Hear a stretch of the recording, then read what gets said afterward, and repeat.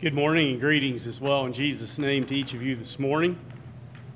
It's a blessing to be able together to look into God's Word again. Brother Jesse spoke about the need for us to know God's Word. And that's something that the older I get, the more it's impressed upon me, the importance of knowing God's Word and allowing Him to speak to me through it. This morning, I'd like to continue our study that I started a number of weeks ago from 1 Peter. Several weeks ago, we looked at the introduction to the book, verses 1 and 2. Today, I'd like to move on, beginning with verse 3. I'll go ahead and read 1 Peter 3 through 9 at this time. Blessed be the God and Father of our Lord Jesus Christ, which according to his abundant mercy hath begotten us again unto a lively hope by the resurrection of Jesus Christ from the dead, to an inheritance incorruptible and undefiled, that fadeth not away, reserved in heaven for you, who are kept by the power of God through faith unto salvation, ready to be revealed in the last time. Wherein ye greatly rejoice, though now for a season, if need be, ye are in heaviness through manifold temptations, that the trial of your faith, being much more precious than of gold that perisheth, though it be tried with fire, might be found unto the praise and honor and glory at the appearing of Jesus Christ, whom having not seen ye love, in whom though now ye see him not, believing ye rejoice with joy unspeakable and full of glory, receiving the end of your faith, even the salvation of your souls. Stop there at this point. I would have liked to have went a little further this morning, but sake of time, when you're studying, Janet's asked me before if I'm done studying, and I always say, I'm not sure if you ever get done. So we're going to stop with verse 9 for this morning. But Peter begins here, as I said before, the first two verses are an introduction to this book, to this letter that he was writing. But Peter then here starts getting into the meat of the message that he had for the people. And he begins with praise for God the Father. He says, blessed be, or praise be to God, the Father of our Lord Jesus Christ. And I believe that he's laying a groundwork here for the message that he was sharing. He wanted the focus to be on God the Father as the source of the blessings that we have through Jesus Christ. And notice that God the Father and God the Son, and I think I pointed out the other week in verse 2, he mentions the entire Godhead, God the Father, the Spirit, and Jesus Christ. So I believe that Peter was trying to impress upon people the unity of the Godhead and the importance of the work of each part of the Godhead. And we see here that it's because of God's abundant mercy that we have experienced the blessing of salvation through Jesus Christ.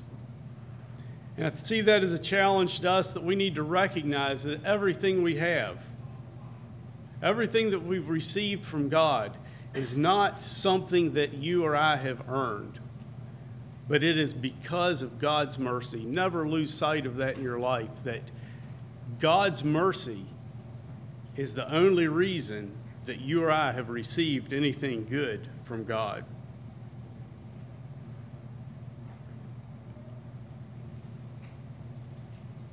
I don't think that we understand that well enough. And I don't think that we understand it well until we see ourselves for who we really are without God.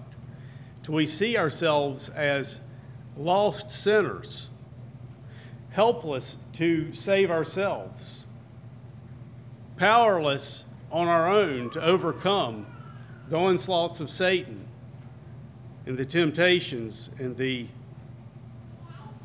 attacks of those who would drag us down.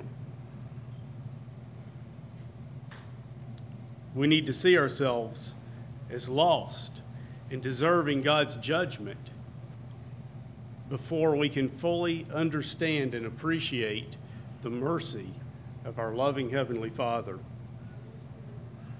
Romans 3:23, a very familiar passage, tells us that all have sinned and come short of the glory of God. And because of that, we all deserve His judgment, and we deserve separation from Him. But instead, as Peter is saying here, God has extended His mercy to us through the sacrifice of Jesus Christ. God's mercy was so great that He gave His greatest possession so that you and I could be right with Him. And it says here that in His mercy He has begotten us again, is the King James rendering. I want to think about that a little bit. To beget is to bring forth. It's a term used, especially in Scripture, of a child being born to someone. You read the genealogies, and so beget so-and-so. So Peter says that God has begotten us again. And I believe that this is talking about the new birth. God has born us again in a spiritual sense. Not physical, but spiritual. The natural birth brings us into a life of sin. We all inherit the sin nature. We all inherit the desire to do things our own way. But through the new birth, through being begotten again by God through Jesus Christ, we experience a spiritual birth into a life of holiness, a life of separation from the sin and pleasures and ways of this world.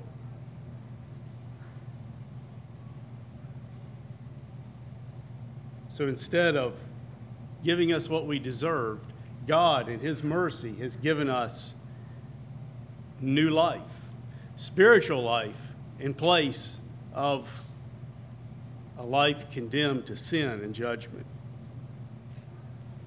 He's given us a way to be right with Him, a route to fellowship with Him instead of separation,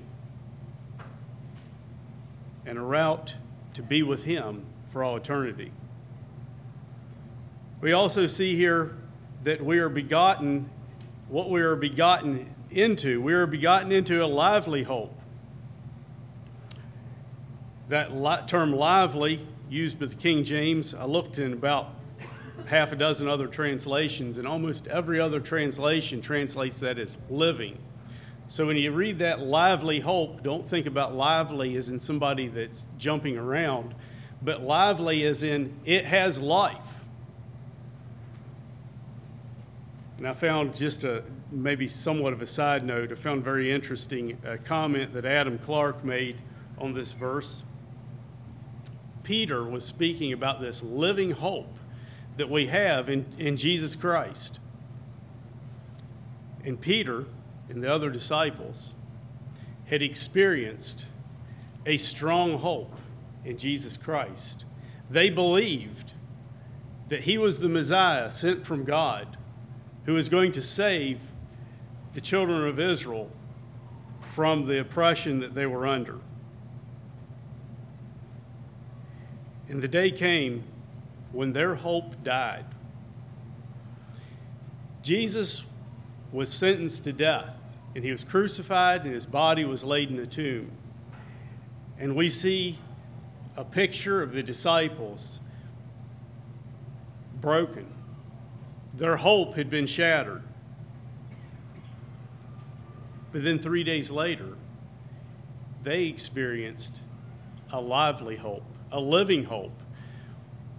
When they saw the resurrected Lord, and it dawned on them what had happened and that this was really true, their hope then again became alive and in a new sense. So I thought it was an interesting illustration of a living hope we look to Christ and believe in his resurrection from the dead. His work on the cross for us, and it gives us a living hope. We have hope in Christ because he lives, and because Christ lives, so can we spiritually.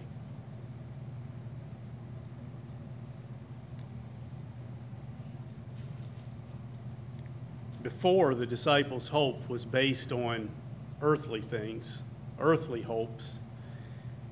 But after the resurrection, it was based on the sacrifice and resurrection of Jesus Christ from the dead.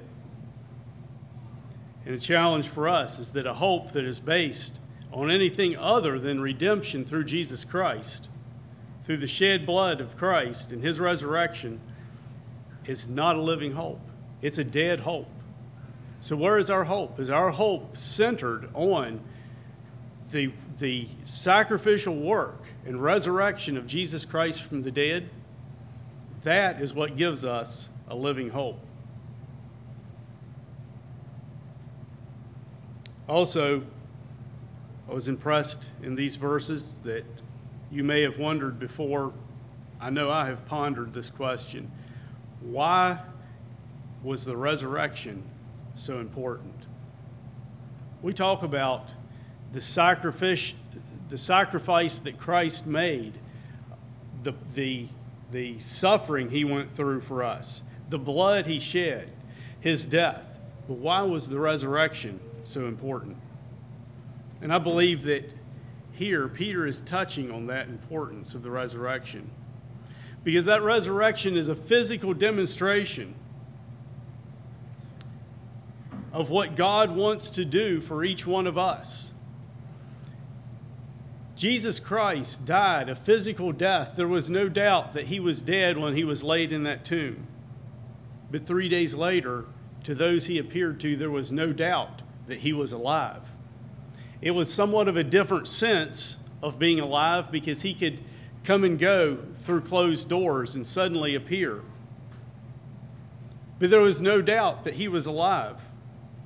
And I believe that God was using that as a demonstration of what he wants to do for each one of us in a spiritual sense. He wants to transform us from those who are spiritually dead in sin and who are separated from him, separated from a holy God because of the sin that we have inherited from our father Adam and what we have all committed. And raise us to life spiritually, to experience true life, to experience reconciliation to a holy God.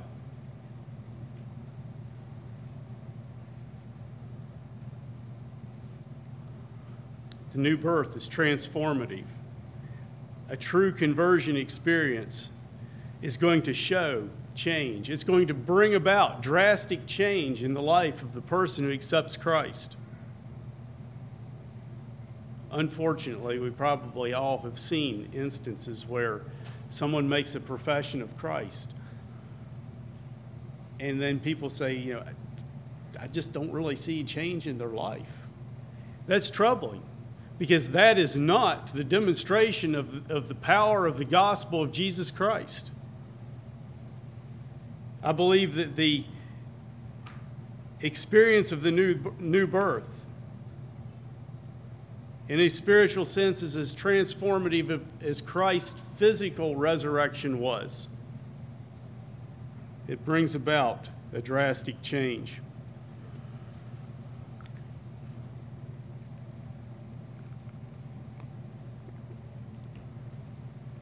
Also, I wanted to talk just a little bit about hope. It mentions a lively hope.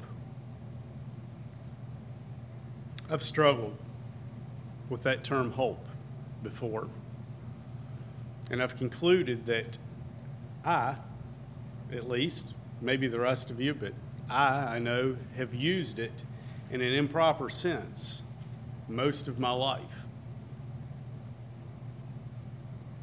We've used it with an incorrect definition. I looked up the Greek word that is translated here, hope, and it has the meaning of expectation or confidence. So I thought, well, that's interesting. It's speaking about something that we don't think maybe it'll possibly happen sometime, but something we are confident in. So I thought, I wonder what the dictionary says about hope. Because so often we use hope in the terms of, I hope it will rain today. It's something we want, but we don't necessarily expect that it's going to happen. And so I looked it up in my Merriam-Webster dictionary, and it said this: number one, to desire with expectation of obtainment. So it's a desire, but along with the desire, you have an expectation that you will obtain what you're hoping for. And number two, to expect with confidence. So hope that he's speaking of here is not something that we just wish would happen, but it's something that we hold to in expectation of fulfillment. And we can do that because we're looking to God to fulfill that hope.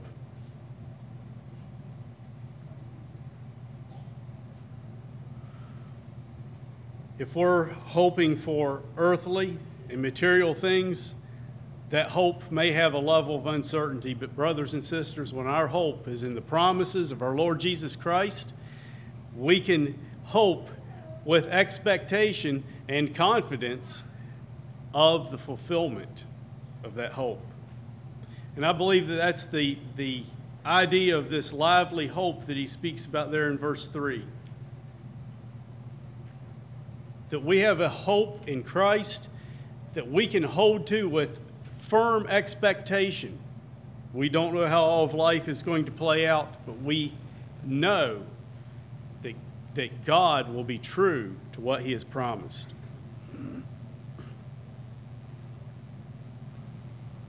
Moving on to verse 4, we see here what God has begotten us to, or born us again to. He says we are begotten to an inheritance, incorruptible. So when we're born again, we're brought into God's family. We become his children. Romans 8:17a says, and if children, then heirs, heirs of God and joint heirs with Christ. And I didn't look it up, but somewhere there's a verse, I think maybe it's in Hebrews, that it says that Christ has called us his brethren. So as we are born again, we are born into a hope of an inheritance, not an earthly one, but a heavenly.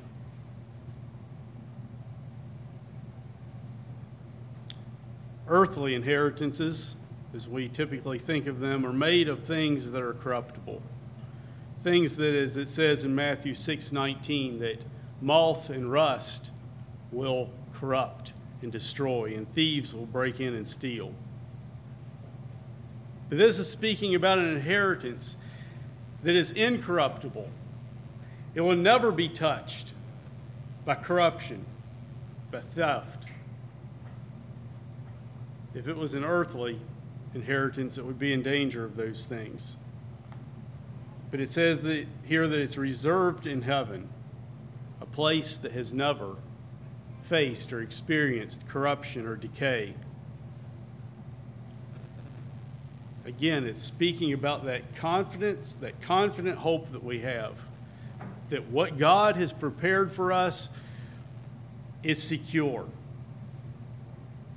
It's reserved for each one who has surrendered themselves to the lordship of Christ.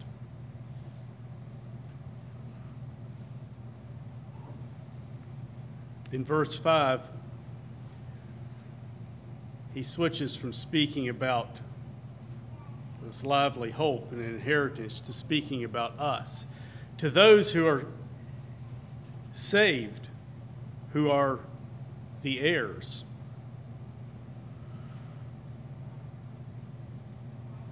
It says that we are kept by the power of God. Think about this. He says that our inheritance is reserved for us. And he says that we are kept by the power of God. And the idea I see here is that God has wonderful things in store for the believer. And we can have a confidence that he is keeping that inheritance incorruptible for us. And he is also keeping us. It's his plan and his desire to bring us together with him to reveal to us the inheritance that he has prepared. He keeps us by his power. But it's not just that we surrender to God and then he does all the work of keeping us, but it says that we are kept by the power of God through faith unto salvation. So we have a part to play. We have a part to play through faith, to remain under that protective, keeping power of God. We don't come to Christ and then just sit back and let him do all the work, so to speak. But we exercise and live by faith to remain in him.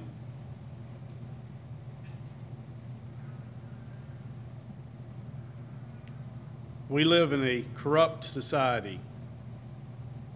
And if we don't daily exercise our faith in him, we're in danger of being corrupted and drawn away. But the power is there. If we exercise faith, God is faithful to keep us to the end. We also see here in verse 5 that we are kept for salvation that is ready to be revealed in the last time. We're saved the moment that we surrender our heart to Christ.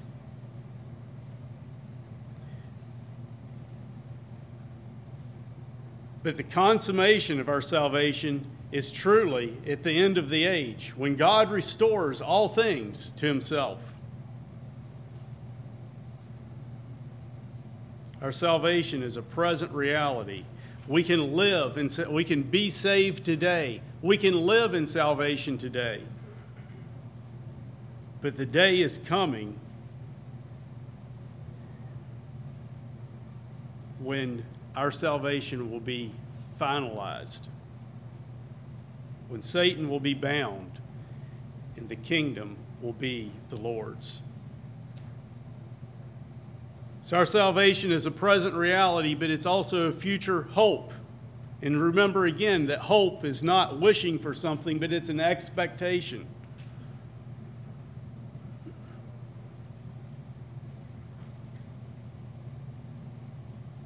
As a future hope, we look forward to being translated from this temporal world into the eternal, into a world, a setting where we're constantly influenced by sinful things that try to draw us away from a focus completely on God and his Son, to a world where all of that is gone. A world of holiness.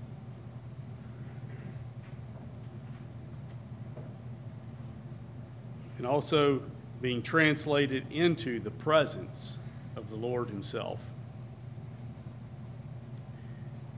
In verse 6, he says, we greatly rejoice in this salvation. We rejoice both in the present and the future aspects. But in the meantime, he says we may be faced, and the people he was writing to were faced with manifold or many temptations. And that word temptation isn't the temptation that we use of a temptation to sin, but a trial. something that tests us.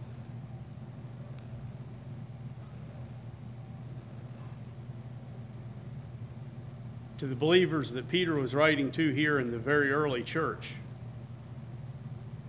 he was referring most likely to actual physical persecution and opposition that they were facing.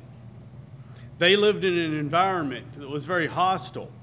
They lived in an environment where standing firm, where being faithful could mean physical death.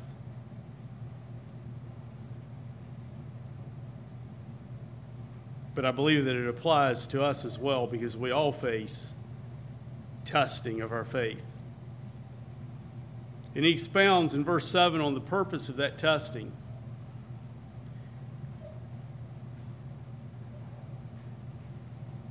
The purpose of that testing of our faith is not to break it, but it's to strengthen it and to purify it. He refers to gold being tried in the fire. And you know, gold and other metals are heated to a liquid state. And when you take a metal like that and heat it to a liquid state, the impurities separate out, because you have different molecular weights of these different elements. And it's heated and the impurities drawn off. And in the same way, as we face the heat of trials or the heat of persecution, wherever if we may ever find ourselves in that, the purpose of that is to purify our Christian character, to draw us to be more Christ-like. Have you ever considered why trials and testing have a way of doing that? Pondered that a little as I was studying. Trials and testing, I believe, have a very effective way of helping us to get rid of self.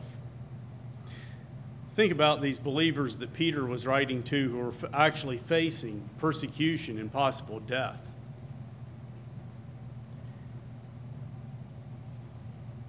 In that situation, nobody is a halfway Christian. And so as we face these difficult things in life, it causes us to separate out what is really important in life, what is really important in my walk with the Lord, versus the things of this life that are not important or that may be dragging me down.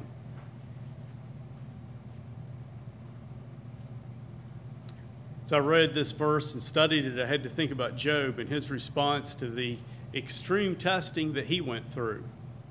He said in Job 23:10, "But he knoweth the way that I take. When he hath tried me, I shall come forth as gold." Job faced extreme testing, yet he was determined that he was going to come forth as the gold. He was going to allow the testing to get rid of the dross in his life and to hang on to the good. And he came through that trial with his faith in God intact. And I ask, how do you look at trials and testing? I know for myself, I don't enjoy hard things. I don't look forward to things that are difficult. But as I look back on my short life, some of the hardest things that I have struggled with have been the things that have molded me the most and drawn me closer to God and further from the world. And I want to challenge us to be like Job as we face these trials and testings of various kinds, to have an attitude of perseverance and looking to God so that we can be strengthened, so we can be built up, so that we can come forth as gold, so we can get rid of the dross and the things that drag us down, the things that pollute a holy life. Also in verse 7, we see the phrase, being much more precious than gold that perisheth. And I believe that phrase is referring to the value, not of the testing, but the value of our faith. Things of this world are temporal. They have their place. But faith is eternal, in that faith is the one thing that we need to make it to heaven. We have to have faith in the Lord Jesus Christ. We have to surrender. That faith is what carries us through. And that faith, he's saying, is more precious than gold. That's why the testing and the purifying of our faith is of so much value, and why we should not necessarily look for it, but we should welcome the opportunity when we face hard things to let it refine us and make us more like the person God would have us to be.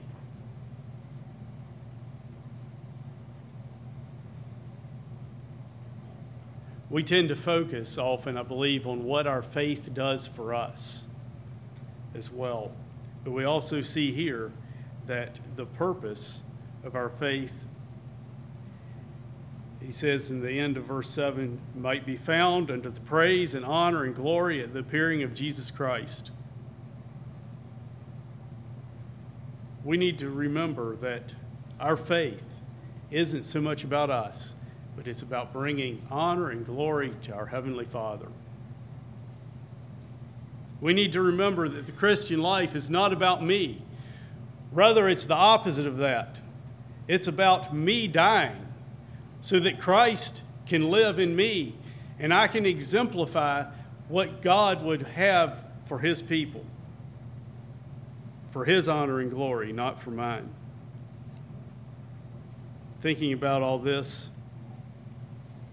and the purifying effects of trials and building up our faith and bringing glory and honor to God, why does the church historically grow by leaps and bounds during times of persecution? And I think we all know it's because of the refining effect of trials, of hard things that help us to get rid of self, that help us to focus on what is truly important, our faith of much more value than gold. And brothers and sisters, we don't have to have persecution to experience that purifying and that growing in our faith. Let's take it upon ourselves to pursue that in the environment we find ourselves in, not wait for the Lord to bring hard things in our life to correct us. Then verse 8, he says that they had not seen the Lord, yet in faith they had believed on Him and loved Him. Again, very interesting that Peter, who was close to Jesus, who knew the Lord intimately and on a personal level in life, was the one saying this. They didn't know the Lord. They had never met the Lord physically, but yet through the eye of faith, they saw the Lord and they loved Him and served Him. And they were filled with joy in spite of these trials that they faced, because they knew their faith was so strong. They knew who they believed in. And they were, as verse 9 says, receiving the end of their faith, or the result of their faith, the salvation of their souls. They were receiving the present day blessing of surrender to the Lord with an expectation of that future hope.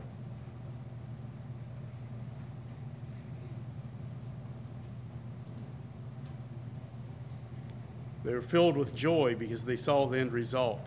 They were filled with joy in spite of the realization that tomorrow I may be the one who is martyred for my Lord.